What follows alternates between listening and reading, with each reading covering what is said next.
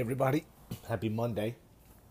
This is episode number 21 on the Breakup Station. And I can't believe I just said that. It has been 3 weeks since my first podcast. And these are my sins.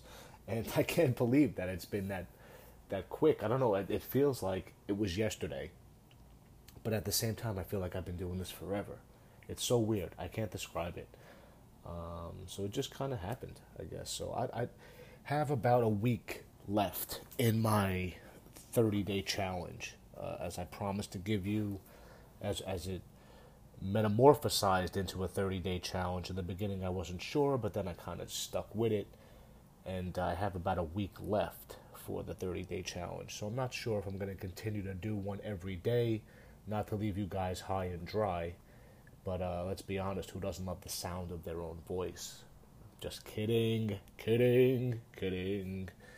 But seriously, I don't know if I'm going to keep doing it every day, or maybe I'll do one every other day. I'll figure it out. I don't want to leave you guys high and dry. I'm totally working on the book. I've been speaking with editors and, artwork and stuff like that. I'm going to do some final edits again. But that's the thing about writing. It always sucks.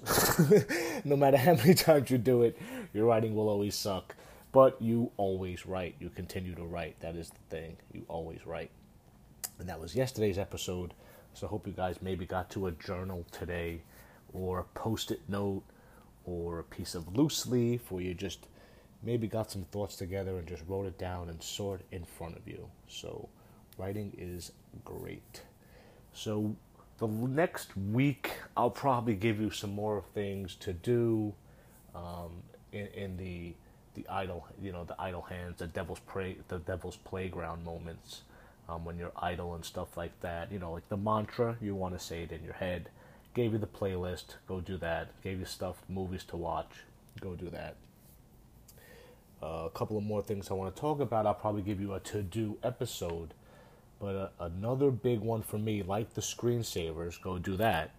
Another big one for me was just reading and learning and just anything new that was a stimuli, something that would stimulate my mind. I mentioned again, and I don't want to keep, talking about myself, but I kind of am, just to put you, help you through it. But I did the real estate class. I took the course, passed the class, passed the New York State exam, thought about it, but I'm not so sure about showing the apartments in Manhattan. I don't know, for whatever reason, I actually started dating a girl at the time, and she worked right around the block. So it was just convenient. I don't know. It was just, then I started dating her more seriously, and then I kind of just got sidetracked. So I did the real estate class, and I knocked it out in like a month. So that was good. And then after that, I got into the whole, I want to be a coder. Everybody wants to be a coder, I will never be Mark Zuckerberg. I can't be Mark Zuckerberg's secretary. I'll never create the next Snapchat or Instagram. I know that. But I have ambitions to do something of that status, of that capacity. So you just keep pushing yourself, and maybe you connect the dots somewhere down the road. And that's where like the reading and the learning comes in. If you don't want to take a class, or a cooking class, a pottery class, a knitting class, a sewing class, anything like that that's going to, give you an activity, a hobby, a healthy release, just start to read. I became a voracious reader. I always read every now and again throughout my life. I always picked up a book, put down a book, or always read a couple of pages. But at that time in my life, I really read a lot. I'm not even kidding. I would sit on the subway and probably go a few stops past my stop, just because I was just enjoying the moment and the peace and quiet with the book, and I was just really into it, and I would just get lost in the book. A book could take you places that, your passport can't, so consider reading a book. If you don't want to get into a book, I understand. I'm not going to tell you the tale of two cities, but I promise you, together, we will make the best of times out of the worst of times. So, fellas, football season is right around the corner. Go pick up a fantasy football magazine.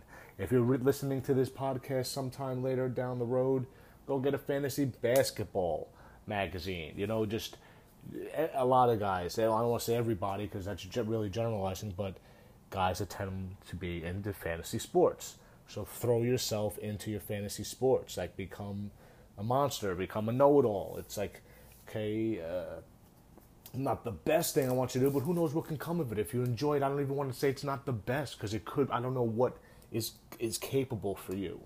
So go get that fantasy magazine and read it. You have to go with what you know. If you want to go get, Slam magazine or a hip hop magazine or Home and Garden, I don't care. You have to go with something that speaks to you, that's going to distract you. You're going to get something from it. You're going to learn. You're going to be stimulating your mind. You're going to be thinking of ideas. And that's the beauty of reading. It's so much more productive than just sitting there and watching TV. And it's so, I should have looked it up. Shame on me. But it distracts your mind. I can't even tell you how much of a percentage higher than watching TV. TV is just like a hypnosis, and reading is a stimulant. So you have to look at it a different way. You want to get through this as a better person. You want to stimulate yourself, not hypnotize yourself. So consider reading. Ladies, I don't care if you go all 50 Shades. If you read it again. Go read The Secret. I think there's the badass book floating around my sister was reading a couple of days ago. Something that speaks to you. I don't care what it is. Again, it's just something you identify with, you distract your mind, and maybe you adapt and change and take something from it, and you find a muse, and you want to be that person, or you say, hey, I could do that. I always cooked my whole life. This is kind of off subject. I always cooked my whole life. I remember rolling meatballs with my grandmother in Brooklyn at a very young age, with the water on very, very light so the meat didn't stick to your hands, and I was always cooking, right? But one day, and just to show you how I always try to get something, I was watching Diners, Drive-Ins, and Dives with Guy Fieri, one of my man crushes. The guy has the best job in the world. And I was watching regular people, everyday people, just make these recipes in their restaurants, in their bars, in their dives, in their trailers. And I was just like, I could do that. And I started writing down recipes, and I have a beautiful Rolodex of recipes now, and some from TV, some from family recipes, and that's what really got me going. I could do that, and you got to have the can-do mentality. So find somebody you can relate to that shows you that you can do it. I am not special. No matter what my mother tells you, I am not special. So you have to consider, if I can do this, you can do this. I'm no different than you. I'm just trying to push you in the right direction. This is stuff that I did my whole life. So like I said, it's not one particular breakup. It's kind of a culmination of all of them. So consider reading. Reading was a big one. And I'm not kidding. I was knocking out books like once or twice, like maybe a book every 2 weeks. It might not be for you. Go to a magazine or something that you're going to identify, but it's going to push you further. It pushed me further. And it's going to make it like your ex won't recognize you. People won't recognize you. And it's just... What did it for me, it was just a few minutes after my breakup, I made the foolish mistake of seeing my ex. Actually, in hindsight, it wasn't a mistake at all, because I saw and heard all I needed to give me closure and reassert myself, to push me further, Anyhow, so when I meet her and all that, we're talking, and she was like, did you get help? Like, she thought I got professional help.